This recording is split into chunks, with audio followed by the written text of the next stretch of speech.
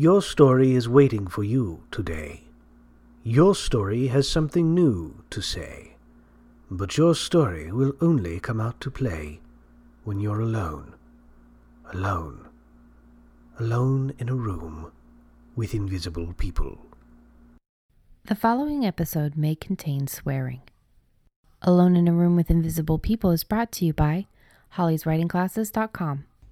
If you find value in what we do and you'd like to support the podcast, go to ko-fi.com. That's ko-fi.com/alone. Or you can go to alonewithinvisiblepeople.com/support us to find out more. Thank you.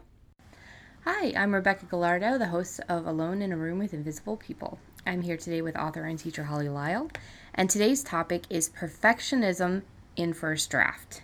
Now, normally before we get into the podcast, we start talking about our weeks, and we're going to in a moment, but I wanted to bring up two things. We had some misunderstandings in the forums on the discussions that we had about endings. And I wanted to mention this to you. So one of them is I think both of them are from Mike. And I'm just going to quote his forum post. Okay. So it says, and this is for episode 45 on endings, how to write endings. All right. He said, great advice in this episode. One question. Does anyone feel like an ending the reader absolutely did not see coming isn't always what we want? As a reader, wow, I didn't see that coming at all is not what I want. To me, the best endings are the ones I did see coming in a hoped for or I wonder if kind of way, but I didn't know for sure whether it could actually turn out that way. And definitely there should be some cool, unexpected details around how things manage to turn out that way, how the character solves the problems against insurmountable odds, or how they fail to solve them. But I don't need or want the big picture ending to be a surprise. Perhaps there is a scale of reader preference here and how twisty people like their endings. Regardless, I don't think writers should feel like their endings are subpar just because they didn't come completely out of left field. So that's the first part. Okay, let me answer that because there's a lot of stuff on the table right there. I did mention to him that it feels like it's you don't always want the ending to be the super twist. It's how they get there, right? Right, but Okay. let me go ahead, seriously. Yeah. Because if you've got a romance, and from the beginning you know who the two romantic leads are, you know that at the end they are going to get together. Yeah. That is so. The twist is not always going to be, oh my God, I can't believe she married Billy Bob Joe instead of handsome hunk. Yeah. Okay, that's not the twist. And the twist is precisely how they get there. Yeah. And I guess my best example for that would be one of the paranormal suspenses that I wrote, where my female got kidnapped by the guy she trusted and went into a car underwater, and he was going to kill her. And she managed to get out. And there was a helicopter chasing them because the guy she loved had local police connections and friends, and they were both EMTs. And she had to swim by an alligator to get out of the canal in South Florida and drag herself to the thing while the guy had shot her and there was blood in the water. And that was the twist right there, was who was the bad guy really, because that was the question throughout the whole thing. So no, people got the ending they wanted. They got the happily ever after, kind of a gory one, but but for one of your books, that's not a surprise. Yeah, well, no shit. Yeah, but Yeah, that's, I mean, it's a good point. There are, obviously, it depends on genre, it depends on, Yeah. and he is right in a certain amount that there is a scale of reader preference in the Right. question. Right. And Because- how much of a twist you want is going to define your readers. Yes. Because Yes. you write the books and the readers find you. And people who want a little less holy shit, I didn't see that coming, are going to be different readers than the ones who say, oh my God, when it all falls into place at once, which is my favorite thing to do, Yeah. where I leave people right under Damocles' sword until the very last instant, at which point all of the little pieces that I have been planting through the entire novel, just these little tiny things I misdirect away from, come together and it lands on their heads. And some people occasionally will beat me to the punch, but most of the time I think I get them. So, and that's the thing I love the most, is for the twist to be the ending. But, there are some genres in which you can't do that. For example, romance being one. And so I had to work within the constraints of the genre and deliver the male and female beginning love interest as the male and female lead at the end. But I still managed to get my shit in there, man. Yeah. Well, I mean, it's like Harry Potter. You know that he's going to win. Yes. But the twist is how he wins. Yeah. So if you listen to episode 45 and you hear Holly saying, the ending always needs to be a twist. It's and again, remember that we are unscripted. We don't have a script. We just sit here and talk to each other. And the same reason that a lot of you guys like to listen to the podcast, our banter and our knowing each other can also be our downfall, in that I knew what Holly meant when she said basically about the thing that has been inferred incorrectly, or inferred that, the ending should always surprise you. I knew what she meant, but I didn't catch that other people might misunderstand. So this is why it's important that you guys give us your opinions. Tell us about this. Tell us about, whatever it is that you've got in here. Now, It's very easy when we're sitting here to just generalize. To say, because we both do this, and we have both been doing this for a really long time, and we have both been talking about writing for a really long time. Yeah. So we know each other really well, and we know that a broad generalization by one or the other of us is just that. It's a broad generalization. And the rule is there are no rules. And there are maybe two or three that there really are, but and we can get into those sometime. But first off, they're generally, in fiction, there are no rules. There are things that you try to do, and there are things that you try to scoot by. But if we say, you want to always do this, that's a generalization, and you can take it as such. Yes, absolutely. Because again, these are our opinions too. So Right. The next one is heavily opinion based, and it's something that Holly is very, very opinionated about, and that no, it's not that bad, and that I am actually completely fluid and open about. So Mike continues and says, also I disagree with Holly that all stories should show the protagonists winning. I agree that if they do win, they need to pay a price. That's awesome advice. I clearly haven't had enough coffee. Sorry. Getting back to Mike. But there are lots of great stories with tragic endings. Example, Hamlet, the movie Ex Machina, or bittersweet endings. A Man for All Seasons, Dead Poet Society, American Beauty, The Devil Wears Prada, in which the main protagonist does not achieve their goal. So, let me see if there's any more of this. No, that was it. So, this again is pretty heavily opinion based. It's also what you like to read, what you like to write. Mm-hmm. I do both stories. I do the protagonist winning stories, and I have done the protagonist losing stories. I've done the stories where the protagonist is a piece of shit and then turns around and becomes a good person and then dies. Mm-hmm. But so what is how? Where do I come in on this? Yeah, go ahead. I read a hell of a lot of literary fiction when I was younger. Most of it was brilliantly written.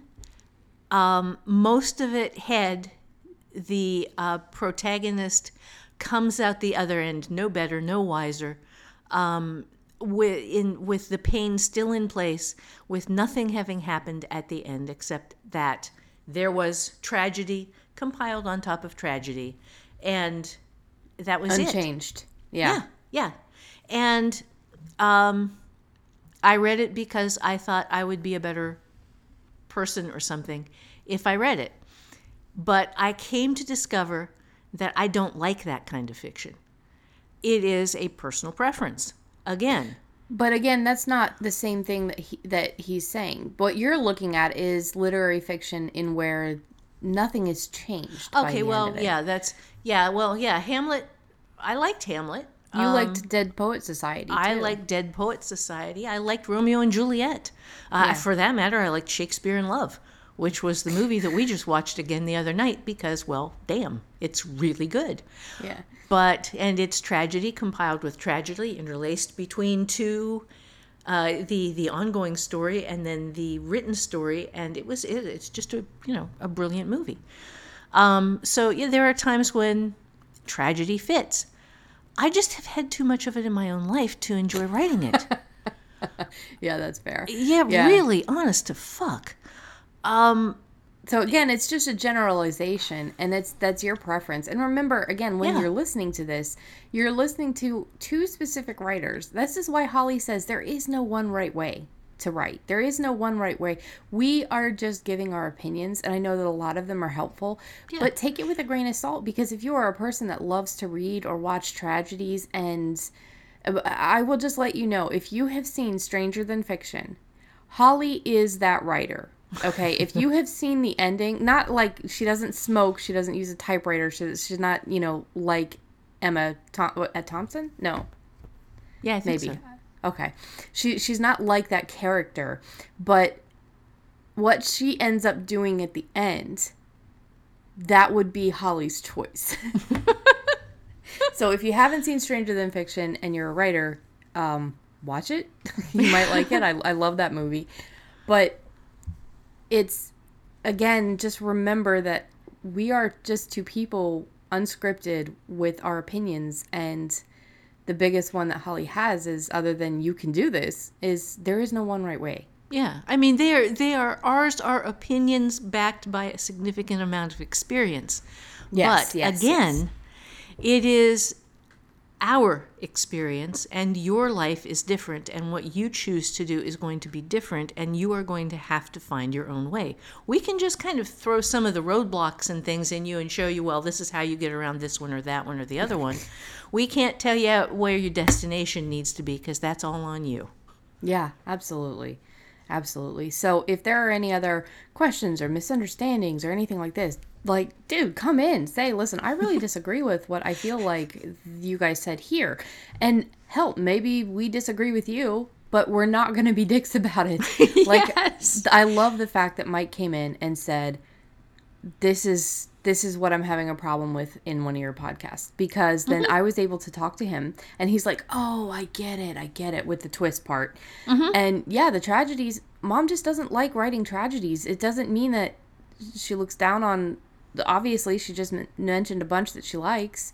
It's just her preference for writing isn't that. And honestly, I've written a few tragedies. I made Mark cry with one of the fan fiction tragedies that I wrote, and then I made fun of him, and then he got really mad, and I felt bad for making fun of him because I moved him enough to make him cry with my words. Yeah. But it's not my preference either, because especially the more I got into creating original characters, the more I fell in love with them, and the harder they hurt, the more I want them to win, and I think that that's how you feel too. Yeah, yes, it's damn it. Look, I'm gonna go personal here for just a second.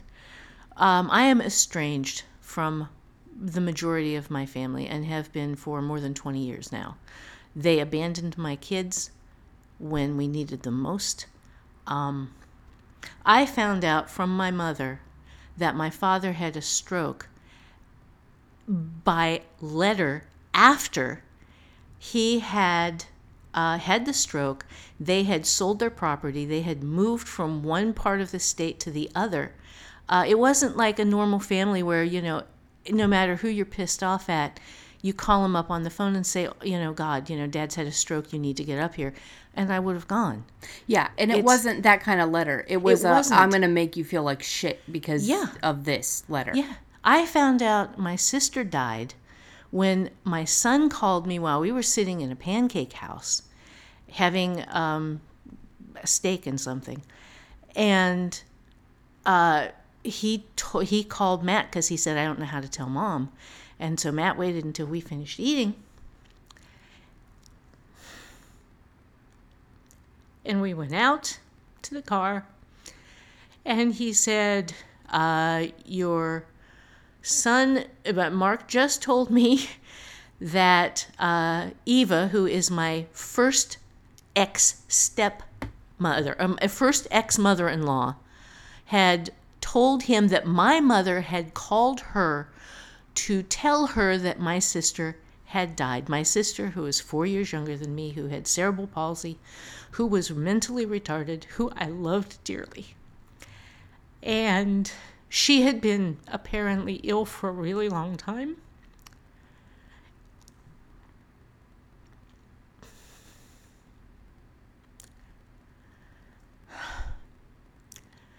And that was how my mother decided that I needed to know, not that I should ever have a chance to see her while she was alive again, but that I should be punished by finding out from my first ex-mother-in-law that she was dead.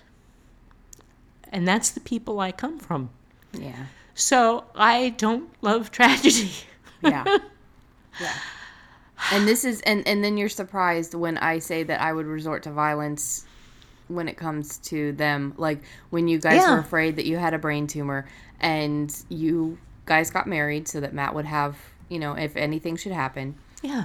And because you were afraid of them taking you. And I specifically said, it would not end well for them. I was a lot more graphic because these people are trash. These people are absolute trash. They should not ever have treated you like that. And I don't care if this is, I would love it if they heard this because they're garbage people. No. But, No. But yeah. But you are, you come from so much bullshit and tragedy and I love that with all of the garbage and nonsense and bullshit and drama and shit like that is constantly thrown at you, that you can still write these endings where the fucking people win. That's why you write those things. That's why it's important to you because, God damn it, there is more than enough that you've had to suffer in your life because that's horrible shit from your own mother. Yeah. And it's just, yeah. You deserve all the happiness. That's why I'm always saying that. That's why that's why you're my hero. That's why you're my role model. And it just, I can see why you want all of your characters that you've fallen in love with and that you write and that you put through god awful shit. You want them to be happy. Yeah. You want them to have the things they want. Yeah, and that's what matters to me. So, I put my characters through some horrible shit. And it is, it comes from a place I know. But God damn it, they are going to get a good ending at some point, eventually. I mean, poor Katie, she lost her best friend, but we're getting was the there. one I was thinking of. Yeah. At least each of the books has she has won. Yeah. Even if she's lost, she's won. Yeah. Yeah. Oh man, Warpaint. I do terrible things to her in Warpaint, but even at the end of it, there's still, she's still got a ways to go until she knows for sure how this all comes out. Because Warpaint is not the end of it either. I love her. I love her. Well, it's nice that you love all the things that you're writing, So let's actually get into that. Let's get into something a little bit happy. And, please. Yeah. Tell us about your week. All right. Well, I got way over 6,000 words this week. I got 6,500 and change on the Ohio novel. I am very close to the end. I've got like another 2, maybe 3 chapters to go. I have already written the ending because I was sitting there working with Becky, Wednesday, maybe, I think. Did I tell you it was Wednesday?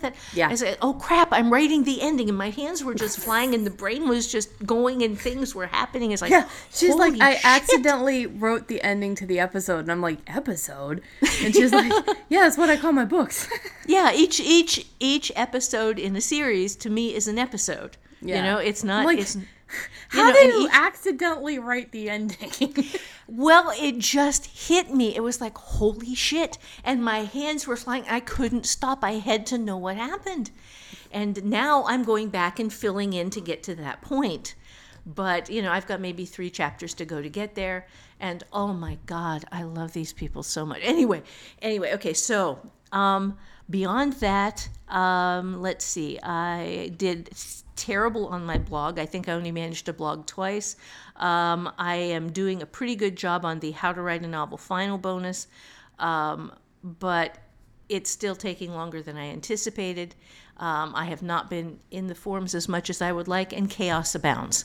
Chaos will continue to abound for probably another 2-3 months.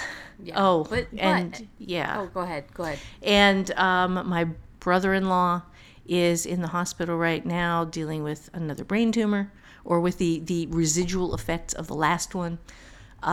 So there's going to be a certain non-good chaos going on at the same time. You know, we're looking at surgery maybe on Thursday. Yeah, so And- you guys, if you guys end up with another questions video, because perfectionism is actually a 2-parter. You will have seen that in the title. But if there is, you know, like a questions section in between the 2, or maybe even 2 question sections, it's because it was needed. So we apologize, but you know that's what happens when you're dealing with, you know, people that don't work for other people. You know, it's occasionally we're gonna have some areas where we have to stop and give you, and I know that you guys will want to hear perfectionism in first draft, perfectionism in revision in a row, and that's what If we're we can shooting do for. that. Yeah. Yeah, but just in case we can't, then you might If have this some- doesn't happen, that's why. yeah. So So you had a really good week, and I think it's funny you say you did terrible on your blog. You only blogged twice. With everything else you have going on, I'd say you did good. So was there anything thanks. else on your week? not that I can think of right now. I know I worked my ass off. I just can't remember what I did. Well, I know you worked more on the bonus too, and you did a whole Yeah. bunch of marketing stuff, and you did a whole bunch of website did. stuff. So it's Yeah. just, yeah, you had a crazy week. But this I is did. more on the writing spectrum anyway. Yeah. So for my week, I finished my 2Bs, and that took a week. I've started writing these down in my planner, my Bujo, so I could see like how long stuff was taking me, and it took me 1 week to do the 1Bs, and it took me one week to do the 2Bs, and yesterday I decided to get a head start on the SFRs. And so I punched the holes, and while I was relaxing, I just did 4, and then I came back and I did another 5. So I have 9. But I wanted to point out that I am already starting to notice the difference between my first revision and my second revision, and the book that I have written that I'm now revising. I have to say this is huge, because you say in How to Revise Your Novel that the first one is always going to be the absolute worst, that your second revision will be a lot better. Because That- you will learn Yes. from doing the first revision not to make a lot of mistakes the second time. Yeah, and the thing with public schooling is that they have you memorize shit. They have you try to, you know, it's not a natural way to learn. So even now, yeah, I love learning things. I love learning new things. I love reading about the stuff. I'm a total nerd in that. but I always think that I have to have these things in the forefront of my mind when I'm writing. Like, okay, well, you can't do this, or not can't. You shouldn't do this. You shouldn't do this. You got to learn from the last one. Blah blah blah. It doesn't work like that. It's stuff that just kind of becomes a part of your brain. Because the first book that I wrote, not the first book that I wrote, the first book that I tried to revise, Glass House, I didn't even finish that one. It was a fucking wreck. It was awful. It was just so not what it should have been. The second book that I wrote and the first book that I revised to the end, the Leaving Wanda Lucia, that was so hard to do. But the growth in between the two books was already tangible. Having gone through the entire How to Revise Your Novel course, though, with Leaving Wanda Lucia, I am noticing that all of the things that I'm picking out, for instance, when I did the 1Bs, I found myself also finding intuitively problems with my writing that I wasn't supposed to be looking for until lesson 2. So when I'm going back now and doing lesson 2, I think I have 13 2Bs. 2 pages, but only 13 2Bs. I did not make promises with items. I didn't, you know what I mean? I didn't, I definitely don't have another Prince Trucker or Prince Trucking. Like, yes. I'm seriously, and anybody. Just describe that. Go ahead, because I know you talked about this in a previous episode, but if this is somebody's so in first. Glass House, if you guys don't, haven't listened to this before. So in Glass House, when I was writing that, which is in the Fulton Hills world, I had a character that when I was going through doing the character weights, trying to figure out how important everybody was and try to fix these things, he came up as a 15 plus, which means that is the main character. It went through all of this detail about him and what he did and what he looked like and his name, which all I remember is his last name is Prince and he is the owner of Prince Trucking. All of this was mentioned in here. And part of the worksheet says, who is this character? And you write it down. And then it's like, who does the weight tell you the character is? And for me, it was a last minute addition, halfway through the book, important main character or side main character, comic relief, perhaps, something like that. Underneath that, it says, who is this character intended to be? Or what is his purpose or whatever it is. And I wrote that the restaurant has a customer.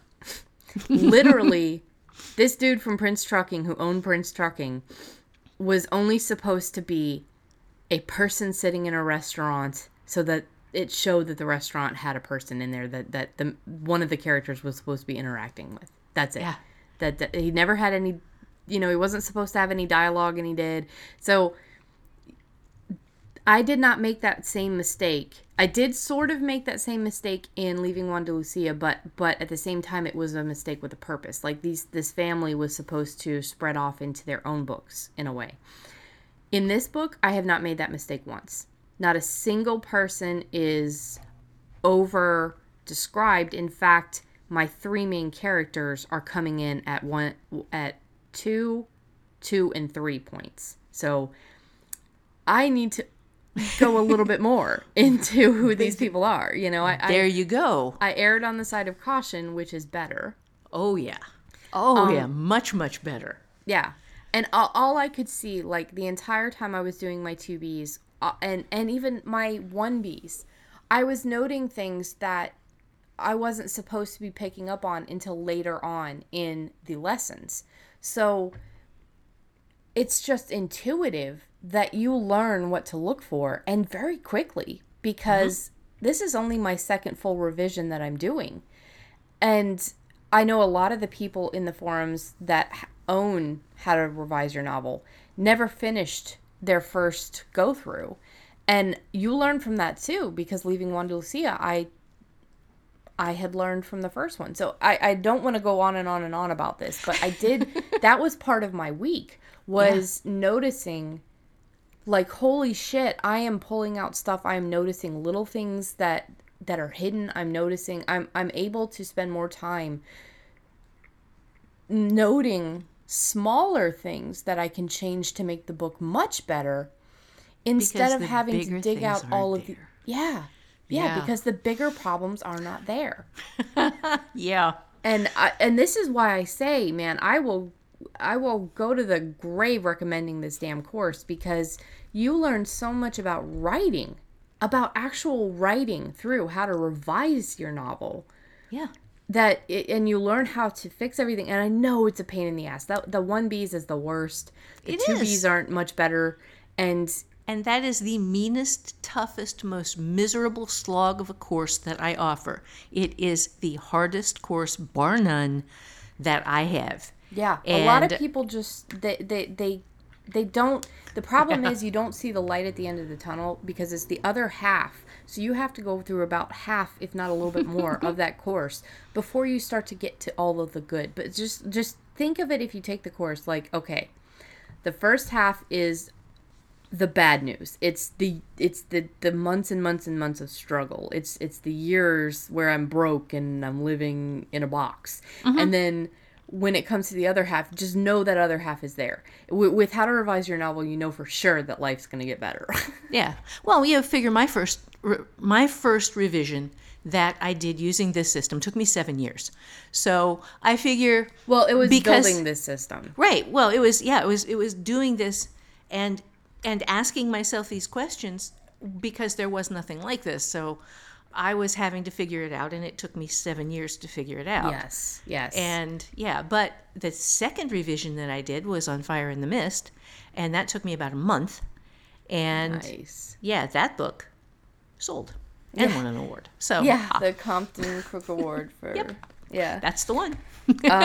Okay, so let me just look at this stuff. So that was my week. I finished, and I've been really bad at keeping up with stuff in the forums too, but I finished my 2Bs. I started the SFRs yesterday, and I wanted to also update people. Summer of Fiction writing, I am still doing it. I just haven't popped in. I did so much work on the Noho that I have probably hit my goal because between the language and the culture, all of that information, I've really, really been happy with what I've gotten, and it has deepened my work, and it has made the work a little bit better.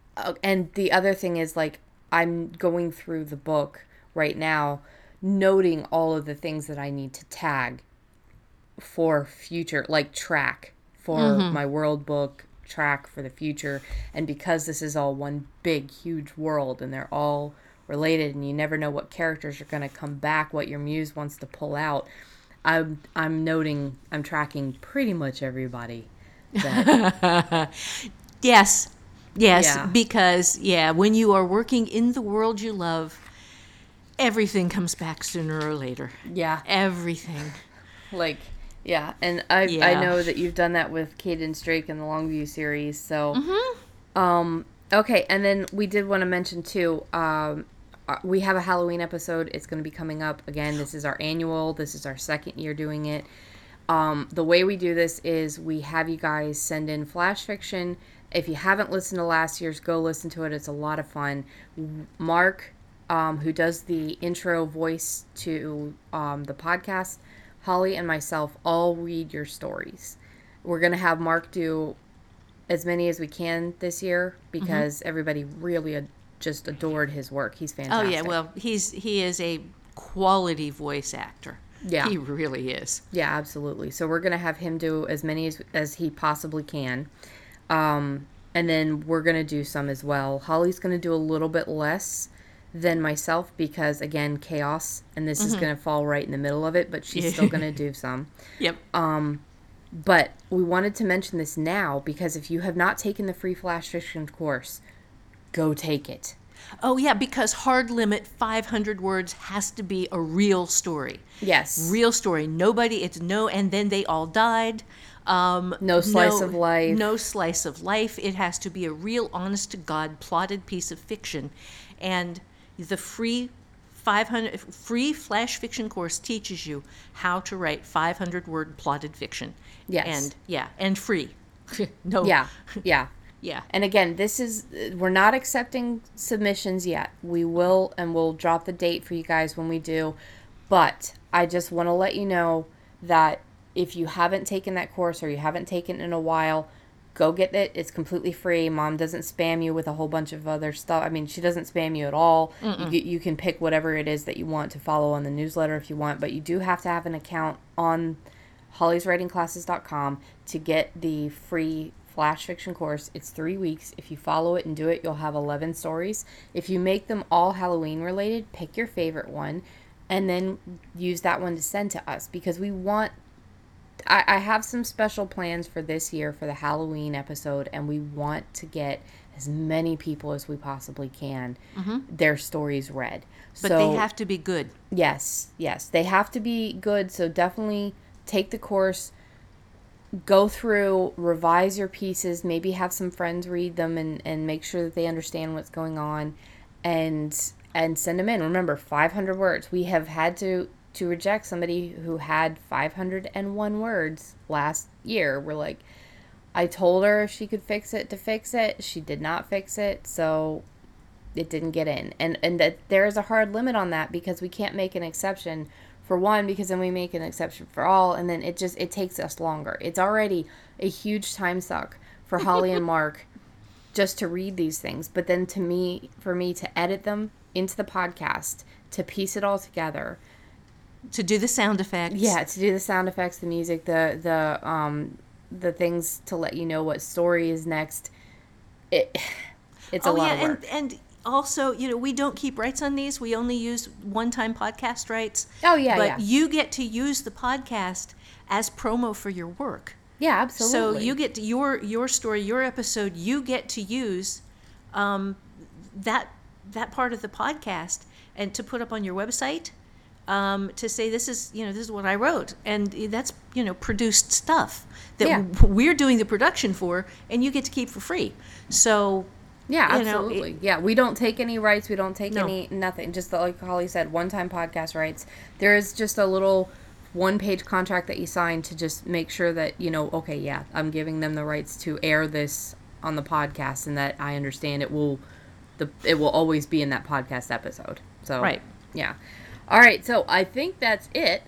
That was kind of longish for a start. Yeah, but now, finally, let us get to the purpose of the episode, which is perfectionism in first draft. Perfectionism is such a hard thing for writers to get over, and it was something that drug me down for years and years and years and years, and I know that it is something that a lot of other people still suffer with. So we have chopped this up into 2 parts. This one is perfectionism in first draft.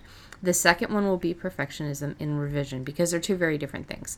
Yeah. Holly, let's get into today's topic finally. Yes, and I have to say, at the very beginning, I too suffered brutally from perfectionism when I got started, where I would write and read what I had written and read the first line or the first couple of lines and think no published novel ever began with those words.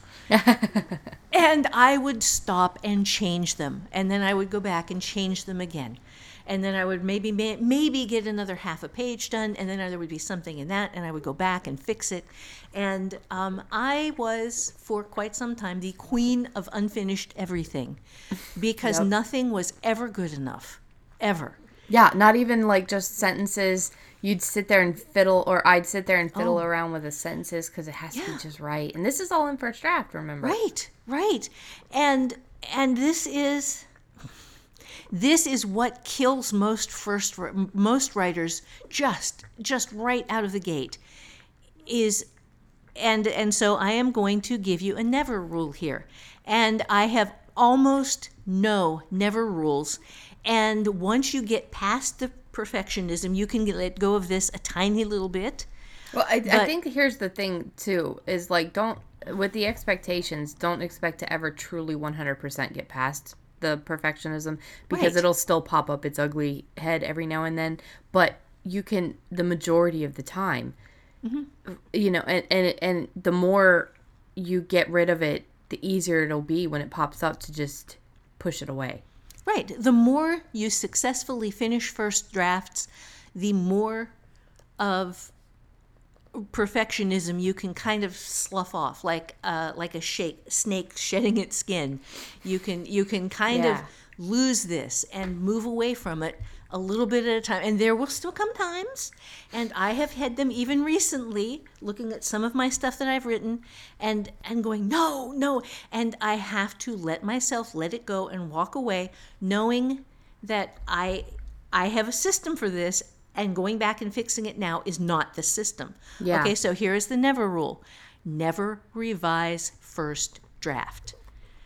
And that is a big, hard, mean rule, because you know that what you are putting on the page sucks. And some of the time you're right. Some of the time what's going into your first draft really does suck. And even after you've been doing this for 30 some years, some of what you are going to be putting on the page is still gonna suck. And I am here as living testimony that in first draft, I am still capable of writing absolute shit. Yeah. You know, some of what I come out is beautiful, and I write it and it flows from my fingertips and it falls out of my brain. And when I am done, I stare at it in awe and think, holy shit, I did that. Some of it, not so much. Yeah. So, there was one thing that I found that I thought was hilarious in this revision that I'm doing. This girl thinks this one of the main characters is concerned in the scene where she thinks somebody's in her house, and she's like, "Oh, it's okay. I can kick his ass." It doesn't know if it's he or her or whatever, but you know, and she's thinking, I could totally take him. I two of these exercise videos I do are no, one of the exercise videos I do is kickboxing, and I've done it twice. And I'm like, wait, what? That was literally my notation on my sheet. Was after I made the numbers and I went to my 1Bs, I went LOL what? That was it. Because but that's awesome, because then you can have that come back and bite her in the ass. Yeah, but see, this isn't the kind of book where it would. But and the thing was, I was meaning for her to actually be able to kick the guy's ass if there was an actual person in the home. So it was just like, what the fuck were you thinking? You know? Oh, God, I wish you could use it the other way, because I wish I could too, because I laughed so hard, and I sent a beautiful. message to Leah telling her about it, and she laughed so hard. It was just ridiculous. But that's like certain things that you write that you think are gonna, you know, as you're going through, you're gonna find shit like that just is like, what? No. Yes. Yes, but you find them after you finish the story, because if you don't write the shit and leave it on the page, you never get to the ending ever. And I was queen and goddess of the unfinished work. I like Wook. Yes, it's a working book. Yeah. Yeah, we're going to leave that in there, because the unfinished Wook. Yes. Harken back to my Star Wars days. Now, it's so that's just one part where you're going to have a problem with. Right. That's just, you don't revise first draft. You just don't. You leave it on the page. You let it sit there and stink. And you move on, and you write stuff that doesn't stink. But there's other reasons too. Yes. Like you say, it's because you don't know what you're going to end up taking out. You don't know. Also, you could be having a really shitty day. I remember one scene that I wrote, and I was having a shitty day, and I was writing it from these two characters, and I'm like, this is too much of this. This is too much of that. This is horrible. Man, this sucks. But I don't revise in first draft. I print off and I put it up there, and I think, okay, I got words. I can fix it in revision.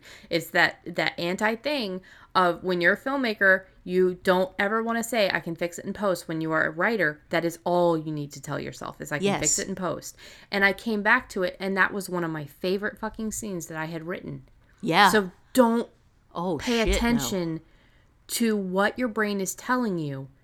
in the first draft. Because your inner editor will lie? Yes. Your muse is putting something brilliant on the page. It might not be in perfect grammar. No. It might not be smooth, but your muse is putting brilliant shit on the page. And your inner editor is going to look at a missing comma and say, oh, that needs to be fixed. Or, oh, nobody ever used that word in a really good novel. Yeah. Or just a bunch of other nitpicky bullshit Yeah. that you have to let go.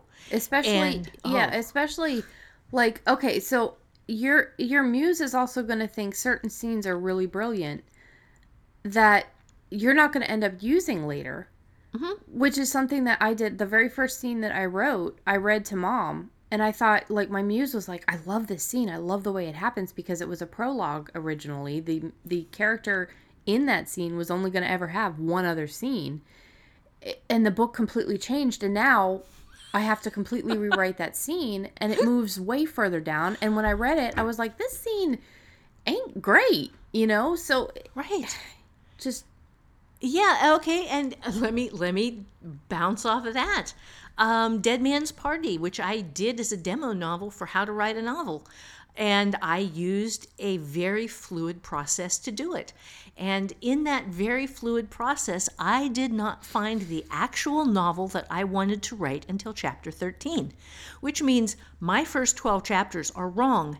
And I could have, when I figured that out, just dumped them and started from there, but I am so glad I didn't, because I built some character relationships into that, and I built some really beautiful dialogue and some very, very nice conflicts that, even though it's in a completely different world, in a completely different time frame, in a completely different context, where one book was 10 years kind of bad things happened, and the other one is 2 years post-apocalypse, where really, really horrible bad shit happened.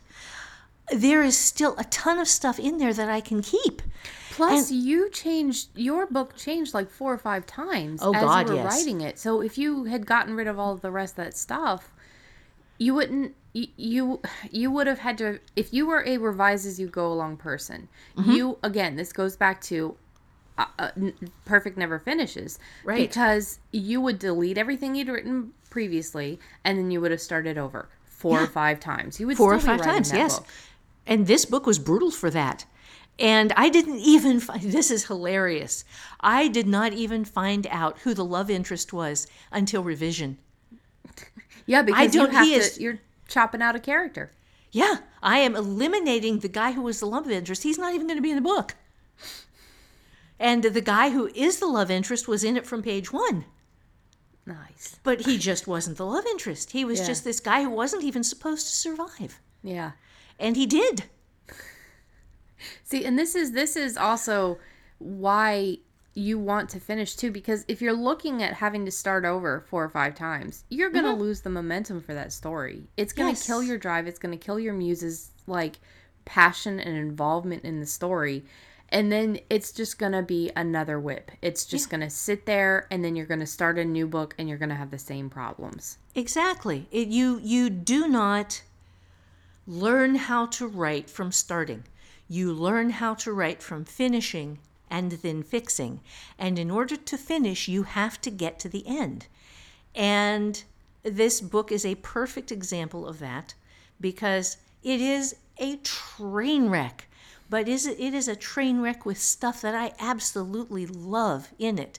And I discovered a world that I love in it. I discovered I am writing cannibals and zombies, me. And I am like the queen of, if it has zombies in it, I'm not going to read it or watch it. No, thank you. And I am the opposite of that. Yes, you are. And I love this book. I love this world. I love the crazy shit that's happening in it. It's fun and funny and weird and just bizarre. The dead guy gets up and walks, and I went, what? Yeah, so this is why, part of why you don't want to revise in first draft. Oh, What yeah, is- that reminds me, because I mentioned that to get to this. If you don't finish, this is where hard drive zombies are born. Yeah, that's where what I was these saying. things- Yeah, yeah. that's the whips. That's your hard drive zombies. If you haven't Yes. listened to the episode, go back and listen to it, because if you are sitting there like most writers with just this massive amount of hard drive zombies and you've never finished anything. I mean, we just had somebody on the Summer of Fiction Writing. I sent you that link. Yes. We just had somebody on Summer of Fiction Writing who has been listening to the podcast, who has been doing Summer of Fiction Writing with everybody else on the forums and has gotten constant support. She finished her first revision, or her first draft of a book. And she said something like, "I never even finished a story," or something to that effect. I'm sorry if I'm misquoting you, but she just finished her first book. I read that. I loved it. I thought that was Yes. so exciting. Yes. Because, that's playing the game on hard mode, man. That's why I have the free flash fiction courses there, is to teach people how to finish, because it's not a Momentum. story until it's done. Yeah. And 500 words short stories, 500 words, hard limit, real story, real ending is a doable thing. In a relatively short period of time, you can do a lot of these, and then you will actually have finished work that can then be revised. Yeah, and sold. So, yeah. And that's where that is a big part of perfectionism, is that it never lets you finish anything. And then, okay, so that was revising and editing unfinished work. Yeah. So that's only point one. See, I told you this was not going to be a mini. Yeah. Yeah, well, that's why you're like, okay, well, I think it's actually going to have to be two separate things. And I'm like, okay, well, let's, yeah. Yeah. Okay, so our next thing on this is avoiding writing for. Okay, now there's a list of things: research, world building, character development, studying accents, dialects, languages, drawing maps.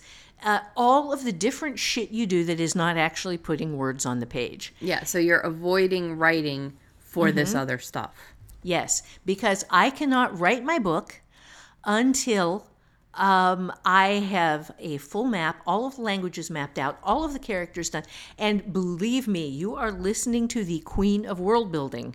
Yeah. Because after I was the queen of the unfinished novel, or the unfinished whatever, I started finishing things. But the way I did it was that I jumped in and I built a world, and I built languages, and I built cultures, and I drew a map, and I had all of these different areas on the map filter. I tokened the fuck out of it. Yeah, Talon especially. Like, I know that the world of Arhel was something that I was too young to remember you world building, but I remember Kore. I remember Talon and Hawkspar. I think because you were living here, but I was still seeing like all of it, and even then you were still world building insanely. Yes, insane, massive amounts of world building. I've got it down to the point where if I decide to go crazy, I can do it in about 10 days.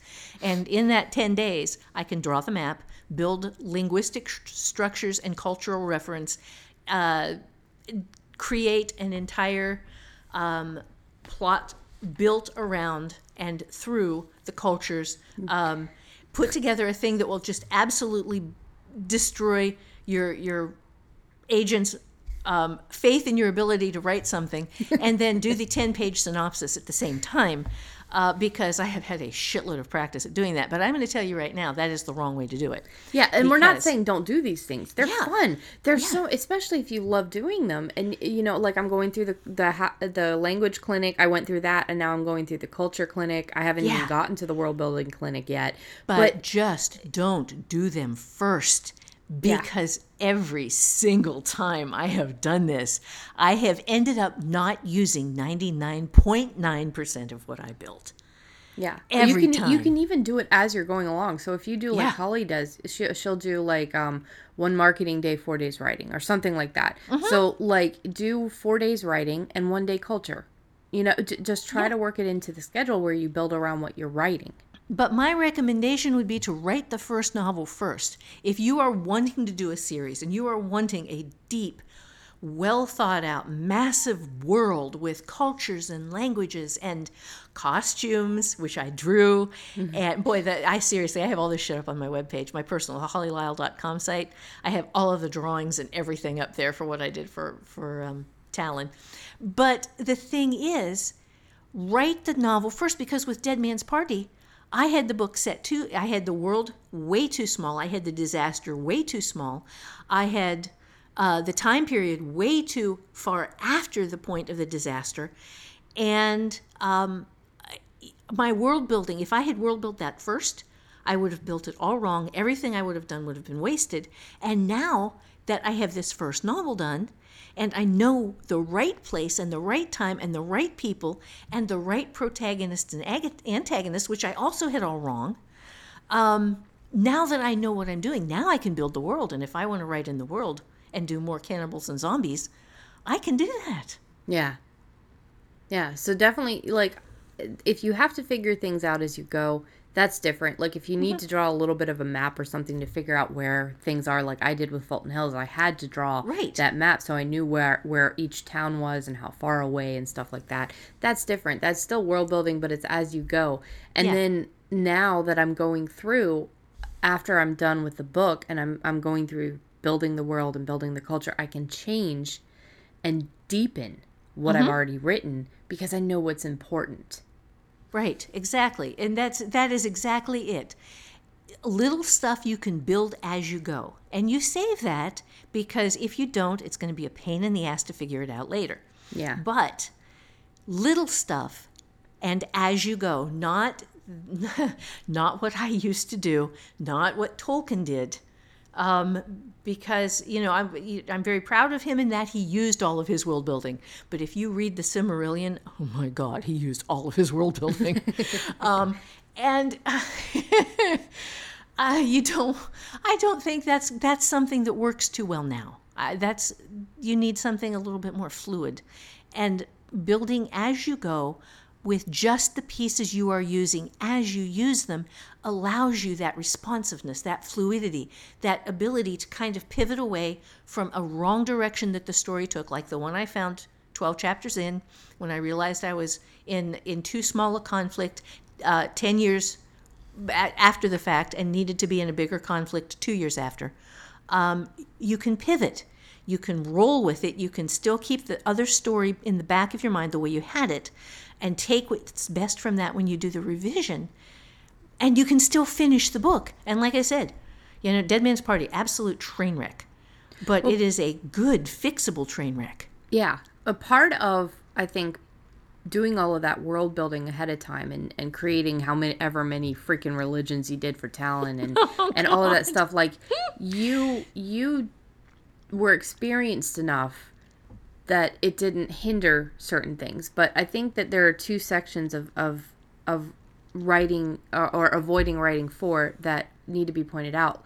For some people, you might have all of your fun building up these worlds and stuff, and then when you get to writing, your muse is out of steam because now it's locked in. Now it's locked into, this is exactly how things are. And the other thing is that your inner critic, your left brain, is going to be reminding you of all of this stuff that you have in this book or in this world building book and in this that you have built. And your muse is like, okay, but I want to do this. I want to do this story. And the left side of your brain is saying, yeah, but you have to use all of this stuff. So then your muse is again trapped into trying to figure out ways to use everything that you have created because you spent so much time and energy and you love it so much that now you're trying to turn the story because of the world building. The world building should support the story, not the other way around. Exactly. It's all of the magic and all of the wonder in history and in fiction are discovered in the places where the map is blank and where you are going into the unknown. And if you have already mapped out, all the unknown is taken away from you. Yeah. So give yourself the elbow room and the freedom to explore as you go and discover as you go. And sure, you're going to make some mistakes. A lot of explorers got eaten by cannibals. But Fortunately, exploring on your computer and with words is a lot less dangerous. Yeah, definitely. Okay, so the next thing I had down was hard drive zombies and buried bodies, which is actually a result of the things that we've mentioned. So I'm just going to say, if you have these, if you have hard drive zombies, and if you have buried bodies, which is characters that you love, and that you can't figure out how to use because you've done too much world building, and they have ceased to have any sort of freshness for you. Sometimes you have to let the buried bodies stay buried. Sometimes you have just taken all the fun out of them for yourself, and you're going to have to build somebody new. So sometimes you have to let a few things go. And then the thing after that, and that was just kind of because we had already accidentally sort of tripped into that one. Yeah, but The that's next fine. thing- That's the yeah. way it happens. Yes. The next thing is next story perfection syndrome, which is, okay, the next time I have screwed it up this time, I haven't finished, or maybe I have finished, but it sucks, so I'm going to just throw this one under the bed. I'm never going to read it again. We will tell no one about this. It never happened. Next time, it's going to be perfect. And people don't revise what they have created. And you don't learn what you did wrong in writing it. Yeah, you think you learn- know. You think you know, but you don't. Until you actually go through a full revision, you don't know all of the different things that you did wrong, and therefore you don't learn intuitively what to do next time. And the other thing you don't know is what you did right. Yeah. And you have, I guarantee it, if you have finished the story and have put it away because it was just too bad for words, I guarantee you have stuff in there that's worth keeping. Guarantee it. It might be hard to find because, if you have been doing this and you have never bothered revising anything, you're going to have a lot of crap still in there because you are making the same mistakes over and over because you don't yet know what the mistakes are. But it can be fixed, and no matter how bad it is, and this is absolutely without exception, if you have a finished story, no matter how bad it is, it can be fixed. It might not be able to be fixed to saleability, but it can be fixed well enough that you can learn from it how not to make those mistakes again. Yeah, like your Hearts and Stitches thing. that taught you so much over 7 years that even though it wasn't saleable, it gave you the knowledge in order to make your next book not only saleable, but, sellable to the first person that you sent it to, sellable to the person that you wanted to send it to, your choice publisher, and it won you an award. So that is the even awful stories have value. Yeah. If they're finished. Yeah, that's what I was going to say, basically. Yeah, That right. is the value of revising a story that ended up not selling, is that you learned so much from it that your next book was really good. Yeah. Yeah, I still take a certain amount of shit from it for various things I did, but it was a first novel. I mean, it was a first published novel. It was a second ever novel. Yeah. So- but for a second ever novel, Yeah. you got so much right. You know what I'm saying? It's And I just, still love the characters. I Yeah. wish I hadn't lost the world building. yeah. Yeah, because, that was a ton of world building. That's and got to be that- heartbreaking. I can't imagine Yeah. losing all my stuff from Fulton Hills, and I don't even Yeah. have as much as you had for Arhel. So what's next on the list? Okay, so now we're going to go to the causes of perfectionism, because we have gone through what perfectionism is, what it looks like, what it does to you. Okay, so now the first one is just fear. Yeah. And fear is, everybody goes there. Everybody starts there. It's, I have read other people's fiction, and I can never be that good. Or I have read everybody's fiction and I can tear it apart really easily. And what if other people can do the same for me? Mm-hmm. That's a big one too. Like, what if other people just tear all of this stuff up? Yeah.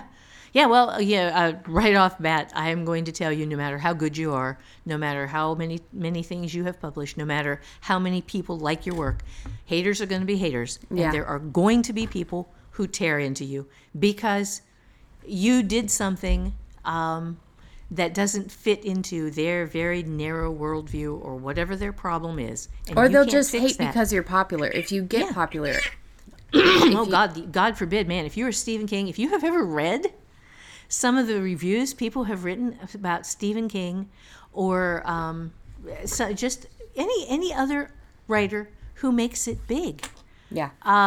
who does well, down in the bottom feeder list with the 1-star reviews are all of the assholes who display their envy and their dickery by tearing apart whatever it is they think these writers have done wrong. Yeah, and trying to make themselves sound smarter and sound it's like they I can't believe this is so many people like this garbage and blah blah. Those are the kinds of people that exactly what you're saying. It's like they are just putting on display their own inadequacies by tearing somebody down. So you're going to run into that too, no matter what happens, no matter how good you are. You're going to run into garbage people. Yes, so, and that is exactly what it is. So the 2 rules there are, first off, don't be that guy. Now, I have never given a 1-star review. There are some books that I have not liked. If I can't give them either a 4 or a 5, I read a lot. And I read a lot of stuff that I don't think is worth reviewing. If I give it a 4 or a 5, I loved it. If I don't love it, I don't review it, because I was raised, if you don't have something good to say, don't say anything. And that matters to me. I still think that's a good way to be.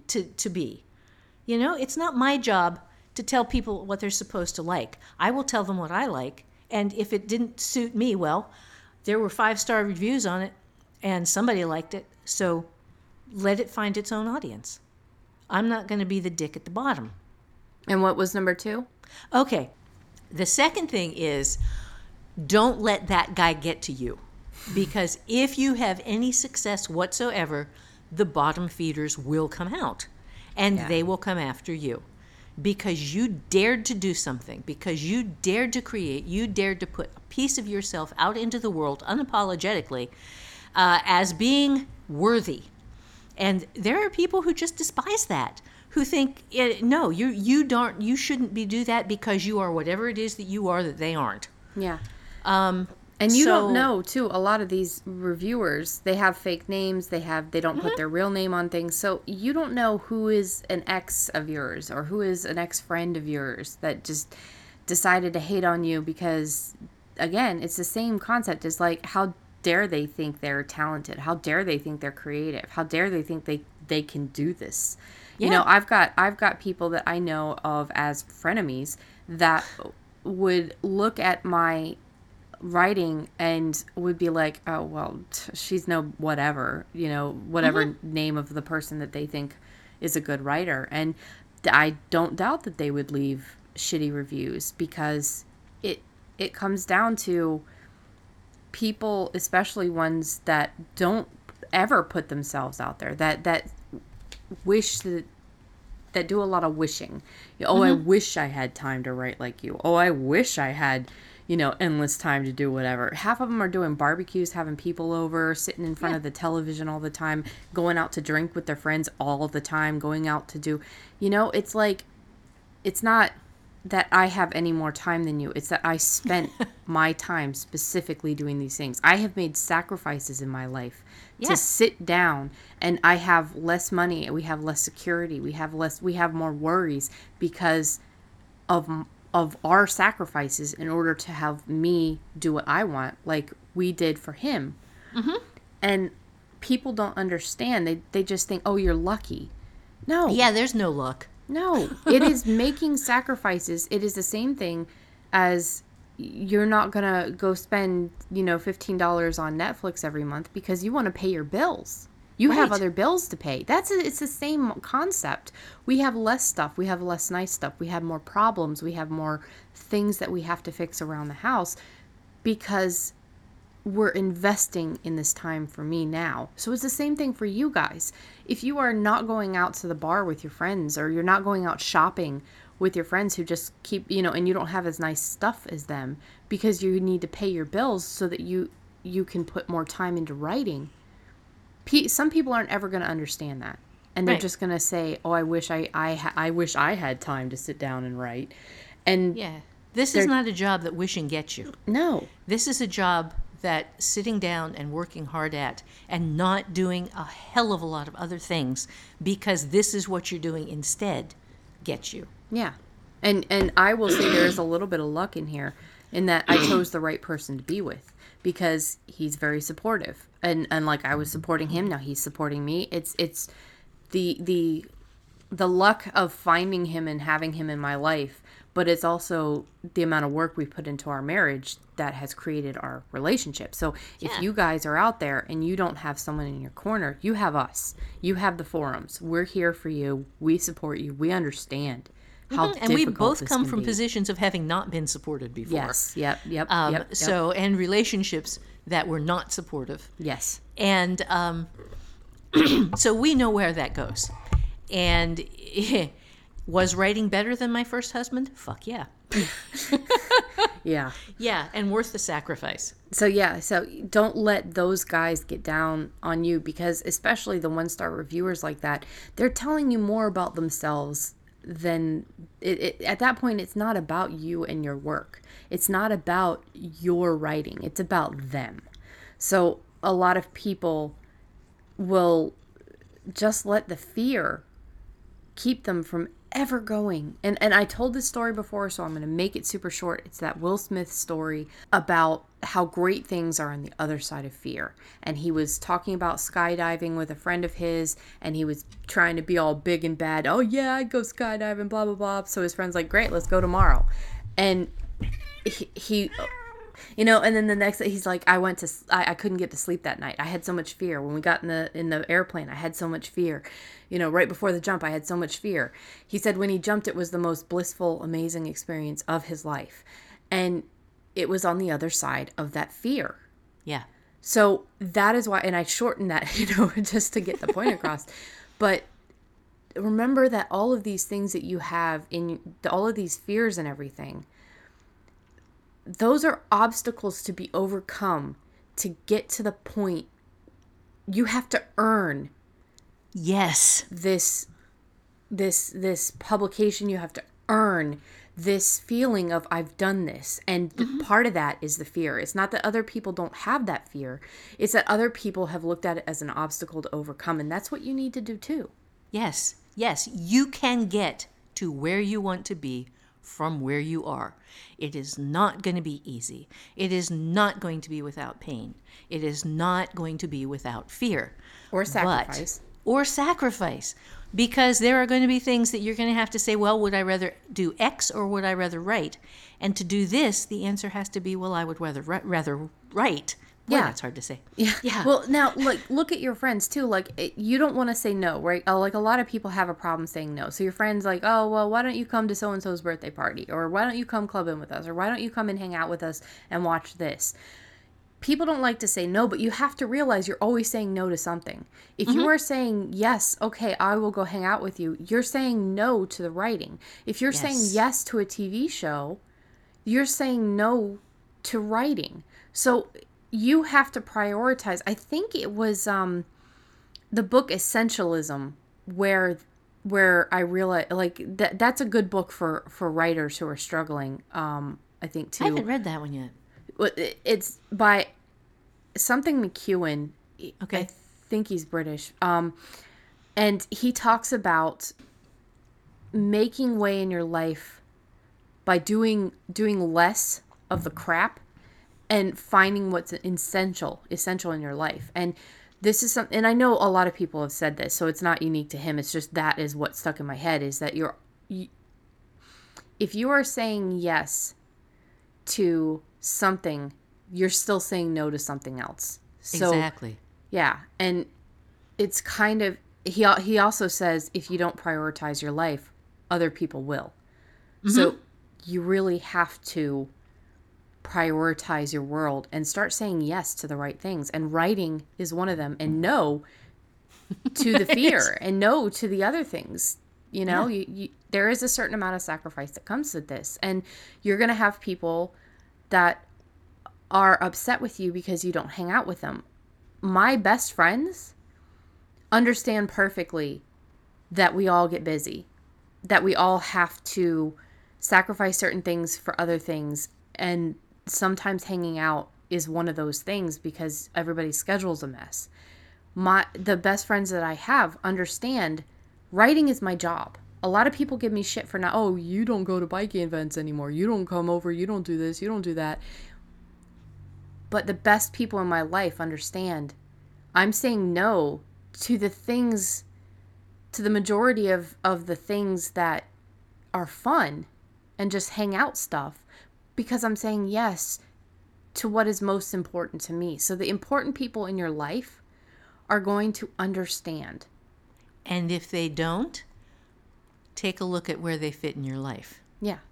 Yeah. Because there's a certain anything. amount of understanding and compassion you have to have, that if your friend misses you and wants to hang out with you, you might have to make a concession and be like, yeah, okay, well, why don't we do this? Why don't we go watch a movie or something like that? I understand.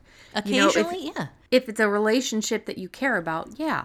But if it's something that they don't understand because you're not like them, that's going to be a problem. Yeah. If they don't understand because they don't value what you're doing, yes, that's going to be a problem. And I've run into that a whole bunch. Oh, well, you work from home. Why don't you just, if I, and this is going back to Etsy, if I hung out every time somebody said that, oh, you work from home, why don't you just reschedule? I would never get work done. Right. So you have to prioritize your life and not let other people do it for you. And other people will jump in. School committees, and if you have kids, I got calls all the time because people knew I worked from home. Yeah. So yeah, well, why don't you help chaperone the bus thing? Because I'm working. That's why. No. Yeah. Yeah. You wouldn't call somebody at their job, or you wouldn't just show up. I have a lot of people that just show up at my house. Well, you work from home. You wouldn't show up at somebody's job. Hey, man, let's go. Come on, let's go hang out. Or, hey, let's go watch TV. It's like, I'm literally at work. Yeah, no shit. Right. Go ahead. I'm sorry. So, no, okay. Well, that does take us, however, beautifully into the second point here, which is lack of consistent, repeatable process. And this is a cause of perfectionism, is if you do not have a consistent, repeatable process, a thing that you do. For me, it's take my shower, get a cup of coffee, go in, sit down, set up Scrivener, set up my timer, get to work. That is my consistent, repeatable process. And write 10 minutes, words as many as I can get, 10 minutes on fiction. Fiction first. That is my consistent, repeatable process. Not everybody can have that process because not everybody does this full time. Yeah. And not everybody is struggling to bring a real name back to life with some fiction and working on novels for a pseudonym at the same time, while also writing classes. Yeah, exactly. Everybody's circumstances are completely different. Right. So like when I was a maid, I had literally no structure to my writing, but I wrote every chance I got. But if you have a process, even for when you sit down, whenever you snatch 10 minutes here or there. Yes. If you can create some sort of mental process in your head, like you start thinking about a certain thing, or you start putting yourself back into the world, that will help. Well, you just defined your consistent, repeatable process there. Yeah. It's every chance I get. Yeah. And if you look at it that way, then that itself is a consistent, repeatable process. I have 10 minutes. I'm going to write now. Yeah. And I'll tell you one thing, too. If you are one of those people, like I was when I was a maid, or like other people, with these crazy fucking schedules, and you might just be sitting down on the tri-rail like I did, and you have a pen and paper. You always carry a pen and paper with you. Always.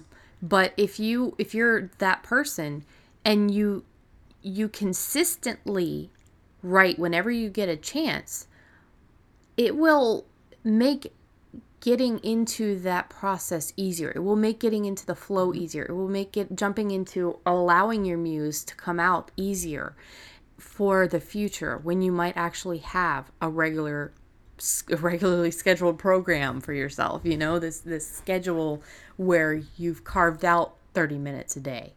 It will I make want to take a it easier. second here Yeah.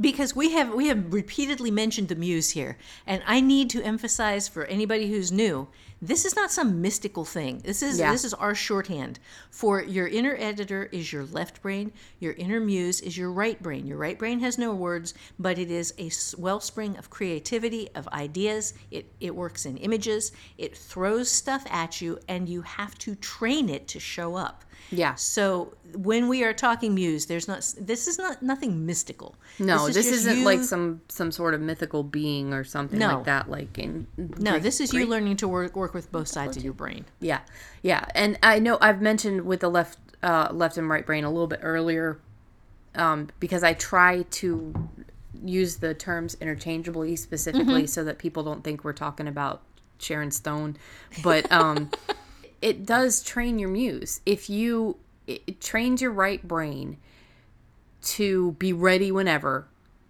to get into it quickly because it knows you have very little time and this is its time to play. You know, it jumps at the opportunity so that when you get this on a regular basis, as long as you don't allow yourself to become complacent, then your right brain will know that trigger and will learn the new ones. Right, exactly. And what I would suggest right now is, as you're listening, just think, okay, well, what is my process now? And write it down someplace. This is currently what I'm doing. And when you write down what you're currently doing, you can frequently find a way to make what you're doing a little more effective. Yeah. And I kind of recommend doing that. Yeah, and that's the kind of stuff that I had to do to learn, okay, what are the things that, because I used to do the fiction first thing with Mom, and I would find myself getting distracted by all of my other to-dos because my brain knows that I'm going to forget shit. Even with the Bujo, or bullet journal for anybody who doesn't use that term, sorry. But even with the bullet journal planner, I can sometimes get distracted, forget things until the very end of the day when it's too late to get them done. So I learned my process is very, like, I get up, I get my coffee, I sit down, and I get help desk done, or I get my emails done, personal Airwhip emails, help desk, forums, planner, and then I am good to sit there and do the rest of my entire creative stuff, because my other shit, the important stuff that helps my day go better, is all done. I've already taken care of help desk, so everybody's taken care of. If I need to pop back in, I can. But I need to get certain things out of the way first so that I can just have the rest of the day to do the writing. That is my routine. So if you're finding yourself doing certain things and they're not working, readjust. Nothing is permanent. This won't be permanent process for me. I'll have to readjust in the future. But I can tell you, I also put my phone on ultra battery saving mode because we have this instinct, even if we turn off notifications, even if we turn off or delete certain apps, we will have this instinct to, when we're writing and we're stuck on something, nowadays our instinct is, oh, let me grab my cell phone. It used to be, for some people, let me play Free Cell. Yes, for some of us. Yeah, it could be, well, let me grab that ebook I'm reading to kind of like inspire me. So, no, take a look at your process, know your bad habits, put up a sticky note if you have to, remove all obstacles from your writing area, because creating the perfect environment is very helpful. Yes. Nicely said. All right, our third point on causes of perfectionism is what I call a failure feedback loop, where you set yourself up for failure by not having an established goal for the day. So if you don't say, okay, this is what I have to do to win, then you guarantee that you will work until you lose. Becky is laughing her ass off here. Yeah, I'm covering my face because I just realized I'm doing this with the revisions. Really? I'm not giving myself a certain amount that I want to hit that day. So every single day it felt like failure because I hadn't finished the entire 1Bs or 2Bs. See, and this is something that you're going to keep going through no matter what. This proves it. It's just always going to Oh, be yeah. a part of your life. So you It have is it is so damn easy to set yourself into a failure feedback loop. And that's, well, okay, I'm just going to write. I'm not going to give myself a set number of words or a set number of pages or a place where I can say, hey, I'm new at this and this is really hard. So why don't I start small and give myself a small word count, like 250 words. If I write 250 words today, which is essentially one-page double-spaced inch borders on a printed manuscript in 12-point type. Guess what I do for a living? If I do 250 words, then I win. And if I go a little beyond that, that's cool, but I can quit then, having won. And the failure feedback loop is, well, I'm writing, I'm doing stuff, I'm getting good stuff. And then all of a sudden you're not. And all of a sudden you start slacking, you start kind of sagging, you start being tired and it's not fun anymore. And then you quit and you have established a point of pain that you can associate with your writing. Yeah. Okay, so yesterday I wrote, oh, that wasn't fun. So it makes it harder to write the next day. Whereas you go in and you do your word count, or you do your 5 minutes, or you do your 10 minutes, even not counting words, just I am going to write for 10 minutes and then I'm going to be done. And you win. And you walk away and you go, hell, that was easy. That was fun. And the next morning you wake up and you go, yeah, I can do that again. And you stay small and you get things done. So failure feedback loops are evil, man, because they will slide in on you. They will just slither in under the door hey, well, I can go bigger, and you do, and it's easy and it's fun. I can go bigger, and you do, and it's easy and it's fun. I can go bigger, and you do, and it stops being fun, but now you have this pattern established in your head where it is now your job to go bigger. It's not your job to say, hey, I found a place where I was comfortable. I'm going to go back to that. Yeah. So definitely be on the lookout for that. Yeah, because seriously, failure feedback loops are really, really easy to fall into. And until you know what they are, they're kind of hard to get out of. And they can stop you from writing. And they are establishing a form of perfectionism. And, well, I didn't do this new goal that I set that turns out to be too much, but I'm not going to say it's too much. I'm just going to say I failed. Yeah. One of Fly Lady's things, if you haven't seen that, it's about house cleaning and house organization. It's flylady.org. She says that, and this is something that I couldn't wrap my head around at first, if you live in this chaos, in this house that just looks like a tornado hit it, part of that is perfectionism. Oddly enough, it seems, counterintuitive, but part of it is if I can't get it all done all at once, make everything perfect, if I can't clean this up and get it absolutely perfect, then what's the point? Like, why bother? And it's all overwhelming and it all bothers you. But if you do it little things at a time, consistently, like she says, you start shining your sink or whatever. So if you consistently do 5 minutes a day of cleaning up and stuff like that, then, maybe it'll build to 10, 15 minutes. You'll build a little bit of momentum, but you're still not going to spend the entire day cleaning. The point is that it consistently gets cleaner. You're building a habit of consistency, and your house is becoming more nice to be in, cleaner, more relaxing. You feel better. You feel prouder. It's the same thing with writing. You build that consistent behavior. You build that consistent habit.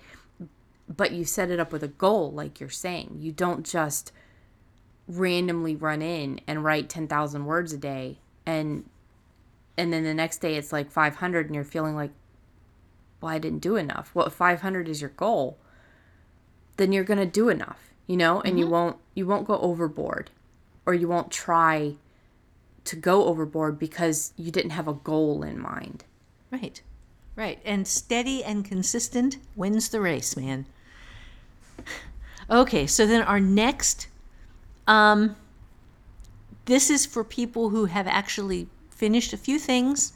This is the pain of past rejection is a cause of perfectionism, where You did it. You finished something, you sent it out, or you put it in front of someone you trusted, and you got ripped. And we have all been there. This happens to everyone. And I had more than 100 rejection slips from publications, big and small, and just everybody, everywhere, over a period of 7 years. More than 100 rejection slips I saved in a shoebox because I was determined. And they were my proof that I was working towards something. And the only proof I had was people telling me, some of them in very harsh language, that I was not good enough to do this. And I got better, and then I got better, and then I got better because I wrote, I revised, I learned, and I kept trying. And pain of past rejection is an absolute bitch, but man, when you beat it, when you get your acceptance, however that is, and with indie publishing, when you get your first reader who uses the little email address in the back of the book on your little indie published book and says, this was exactly what I was hoping to read. There you have your acceptance, you know? You have, when you make your first 99-cent sale, when you have, and it is moments like this that build over time and pay you, and that show you that yes, you can do this, and you get to define what is success for you. Nobody else gets to do that. Nobody else gets to tell you, well, you aren't a success until you sell like Stephen King. Bullshit, Klaus. Yeah, You define your own version of success, but you do Yes. have to have that definition in mind. Yes, you really need to know, okay, my first success for me was my first acceptance. And my first acceptance was 2 riffs on Shakespearean sonnets with science fiction. And they are posted on my website. Both of them, they sold to Aboriginal Science Fiction. And I ripped Shakespeare and I wrote funny, relatively dirty sonnets. And the editor of Aboriginal loved them and bought them and sent me $25 a piece for them. And that right there was the moment after 7 years of struggle where I went, yes. Yeah. It was small. That was it. I just wanted an acceptance, and I got one. I got 2 on one day in one envelope, and that was when we were living in Blues Farm Road. And I went out to that line of mailboxes and pulled it out and saw the envelope, and it wasn't the big envelope, it was the little envelope, and I opened it, and there was a check for the first one and an acceptance letter, and I jumped all the way. Could not even walk. I just bounced all the way to the apartment. That's amazing. I love that. Oh, that was fun, man. That was fun, and it's still fun today. Yeah. And yeah, the next one was when I sent off my second novel, Fire in the Mist, to Baen. And I sent off a query letter to Russ Galen, who I wanted to be my agent because he was Mercedes Lackey's agent, and I had heard really good things about him. And so I sent him a query letter, and he said, well, I appreciate your interest. If you sell something, get back to me. A month later, I called him because he had left his phone on I emailed him. Yeah, because this was back in the early days of email. And I emailed him and said, I sold the first book the first time out to the first place I sent it. Within 1 month of sending it, would you like to talk to me now? And he called me back. That was a happy day too. Yeah, and again, the fear of rejection only makes those days even better. It even makes that fuck you for not believing in me in your head. It just makes it that much stronger. Yeah. And that happiness for yourself. This is where persistence comes in. Yeah. That's because, like I said, 7 years, more than 100 rejection slips, people telling me, no, you can't do this, no, you're wasting your time. And these were people, that, like my husband and then ex-husband, and my your family. parents. Yeah. Yeah. that no, this is a waste of your time. Do something that's use your art. Do something that I already tried my art. I hate art. I don't hate art. I love art. I just don't like doing it. Yeah. Yeah, you hated the process. Yeah. But pain of past rejection is just something you have to live with. You have to accept that it's going to be there and that this is life. Shit hurts. And you have to go through the hurt to get to the good stuff. And there is no way around it. There's no way to skip it. There's no way to just get only the good stuff. Yeah. Yeah, Pain I mean, it's is like part of breaking your life. leg, or Yeah. Well, don't or do that, injuring but- yourself, Yeah. or being in a car accident and being sore, or exercising and being sore. The pain is just part of it. You got to get over it. You wouldn't stop yourself from healing just because it's painful. So it's the same thing with writing. Right. This is it's just a part of life, but it's so hard to look at something you're doing creatively.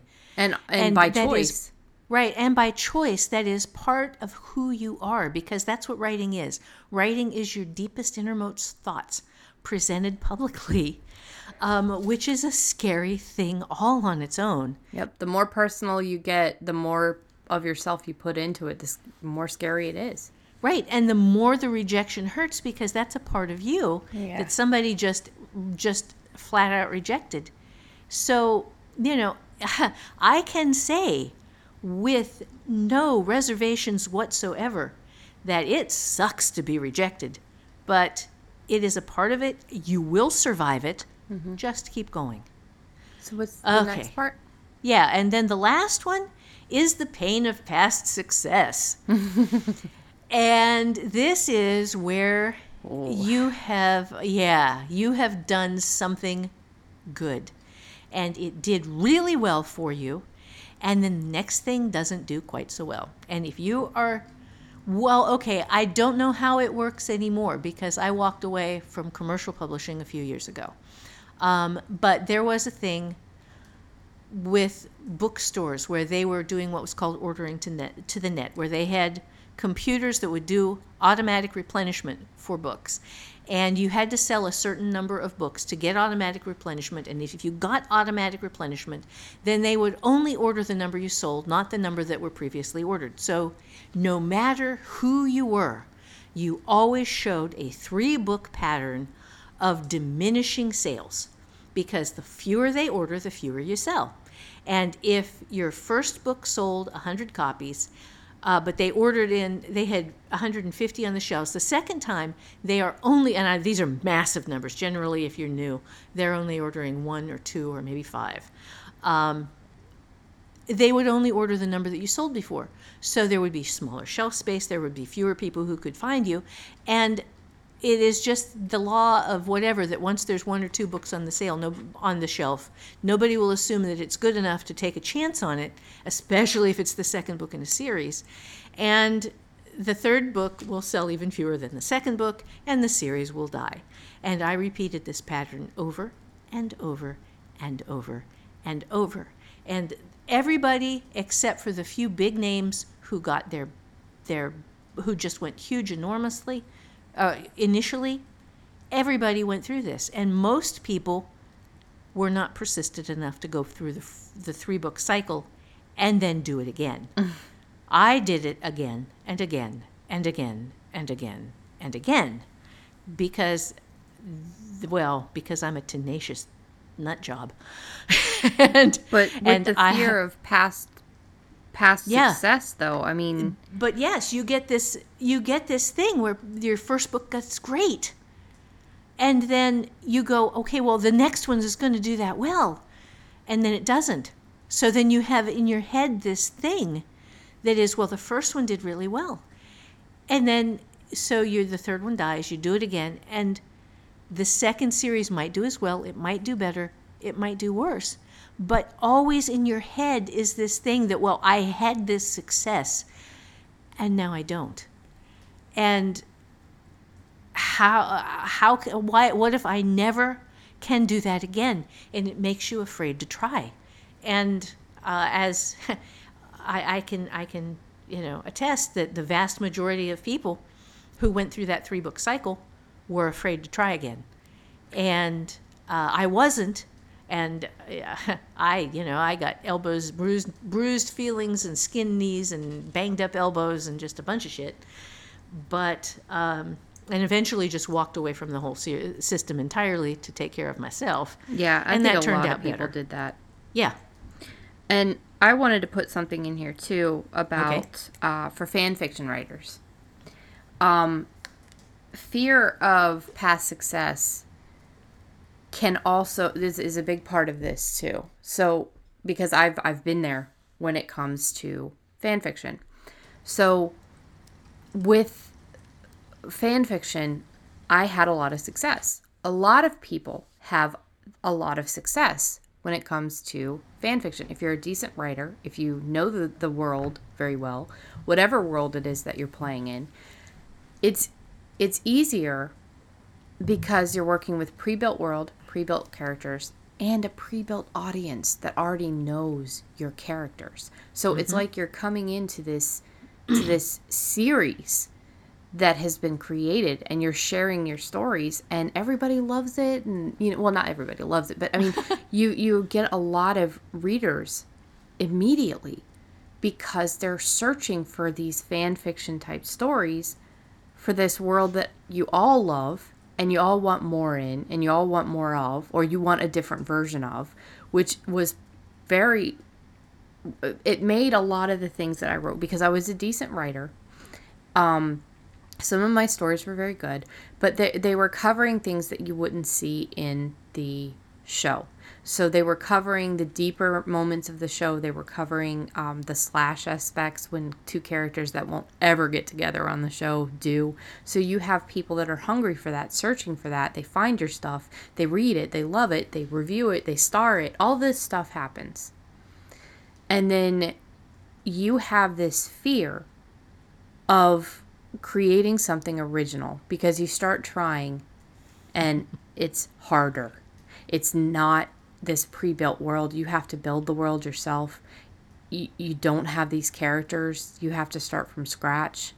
Then if you actually get to the point of having something finished and revised that you put up, you don't get the readers. You don't get the stars. You don't get the accolades that you were getting as this fan fiction writer, because you're just a drop in a bucket. People are still searching for that type of story, but A, it's not free, and B, it's not as easy to find because there are so many other people writing in so many other worlds, and creating this stuff becomes a lot harder. And that is the same thing. It's that fear of past success. It's just in a different format. You've spent so long writing all of this fan fiction stuff that you are trapped in that mindset. And a lot of people never go past writing in fan fiction because it's easier, it's more fun. People know you. You've got a certain amount of name recognition. For some people, that's enough, and that's fine. You're still writing. That's wonderful. Yeah. But if you want more, if that's not enough for you, if you need the original fiction, it can be a very, very hard cold turkey kind of deal. It can be very, very hard to break away. Yeah. Thank you for bringing that, because I had completely forgotten about that. That's not something I ever did. So yeah. And it's and that's a big deal for a lot of people, because there are a lot of folks who got their start writing Flash. Yeah. You mean not Flash. Fan fiction. Fan fiction. Thank you. Yeah. Yeah. Yeah. So okay. Yeah. So now we go to the cure.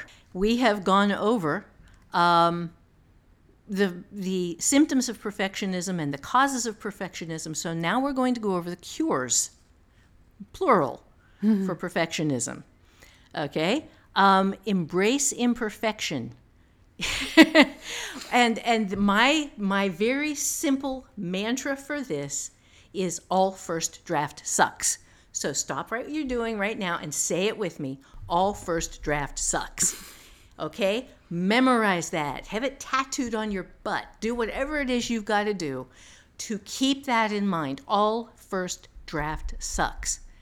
Because in the instant that you allow yourself to suck in first draft, your right brain muse is free to play. Your left brain editor gets a piece of duct tape across the mouth and has to just sit there and shut up and look pretty while... Yeah. It's hard to do that, but if you can keep reminding it, you'll get your chance in revision. That really helps me out. Yeah. To remind it that the fact is, a lot of first draft is very good. Yeah. But in the gestalt of it, in the start to finish, this is not going to be perfect. No first draft is perfect.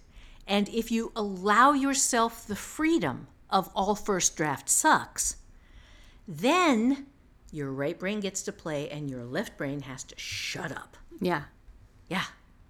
Okay, so that's 1. 2 is build a practice. And I say this from the point of view of someone who meditates, is you have, and again, this is a process. It is let your mistakes stand. Write consistently to a word count or a timer or a thing where you have a starting point and a known definable stopping point, whatever that is, and do it as regularly as you humanly can. Okay? It's only 3 steps. It's let your mistakes stand. Write consistently to a definable goal that you can define. Okay, and then 3rd step here is remember that you don't know the real story you want to tell until you finish the first draft.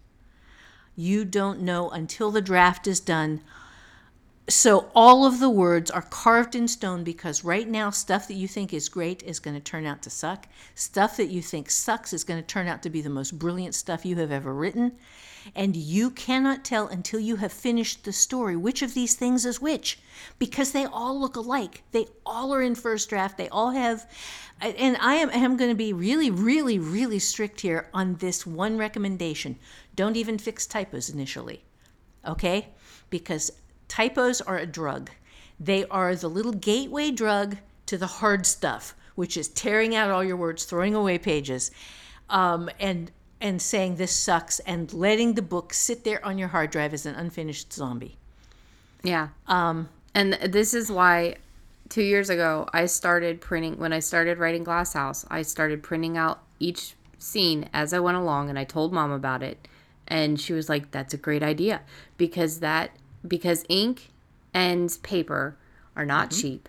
Paper can be cheap, but ink and paper, I don't like to waste paper. I'll even use the backside of things if I need to. So I really won't reprint. I won't go back. I didn't change the chapter titles when I messed them up or forgot to put the right ones in there, so I have to do it in revision.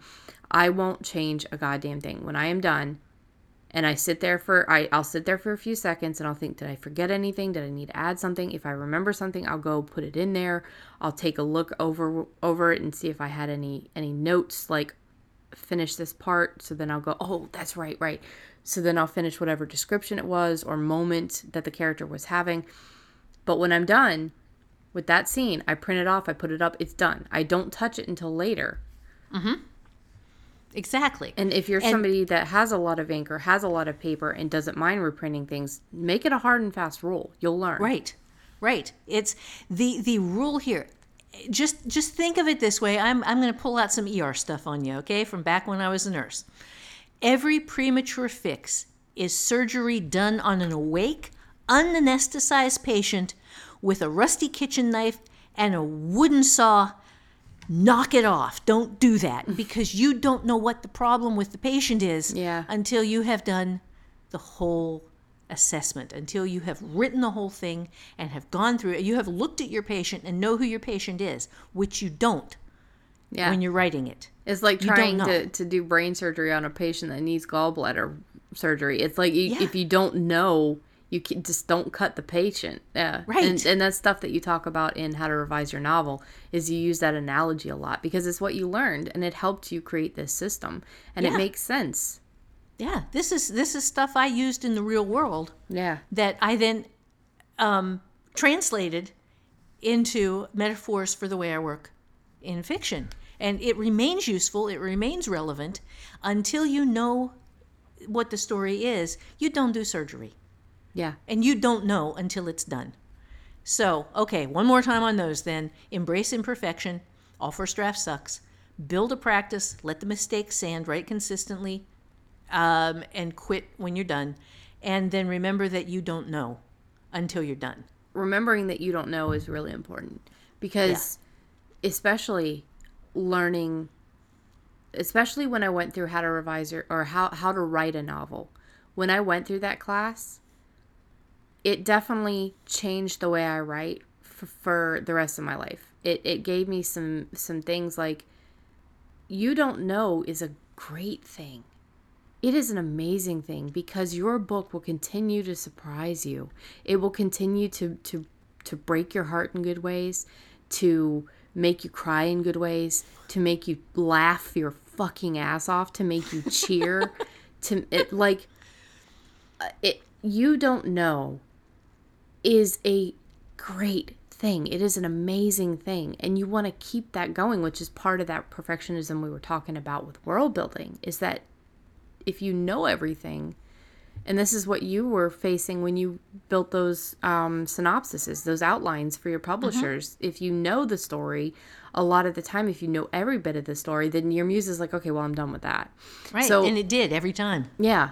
So that's, you don't know is a good thing. It's something that you have to remember. You don't know what parts of your story that you've already written that you take out, that your muse isn't going to remember that you took out, that then the muse picks back up on later. And because you deleted that entire scene or that entire paragraph or that word, You just are that ripping one word, out gold. you will never know what your muse was picking up on. Yes. Because my working through how to write a novel and me going through this book twice now, I have found so many places where my muse picked up on things that later paid off. Just little fucking tiny things that make it more real life, that make it more realistic, that make it more involving. Just small things. And I remember 2 of them, I didn't like that they were in there. I was like, that was one thing that if I hadn't learned to print the scenes off as I went, I would have deleted it because I didn't like the way it was written, or it didn't fit the character I thought, or this or that. It would have been gone. And I would have never found out how it paid off. So, yes, you don't know is so important. And this is one of the hardest things for people to do, is not revise as they go. And believe me, I have been there. Holly has been there. Oh, but yeah. you have to learn this. This is one of those things where it's not a generalization. This is not one of the things that we were talking about earlier, where Holly will say all fiction should have the protagonists win. That's her opinion. This is something that, dear God, do it for yourself, for your muse. You will never know how good your writing can be if you don't give it the chance to breathe. Yeah. Yeah, that's huge. And we have a takeaway after that.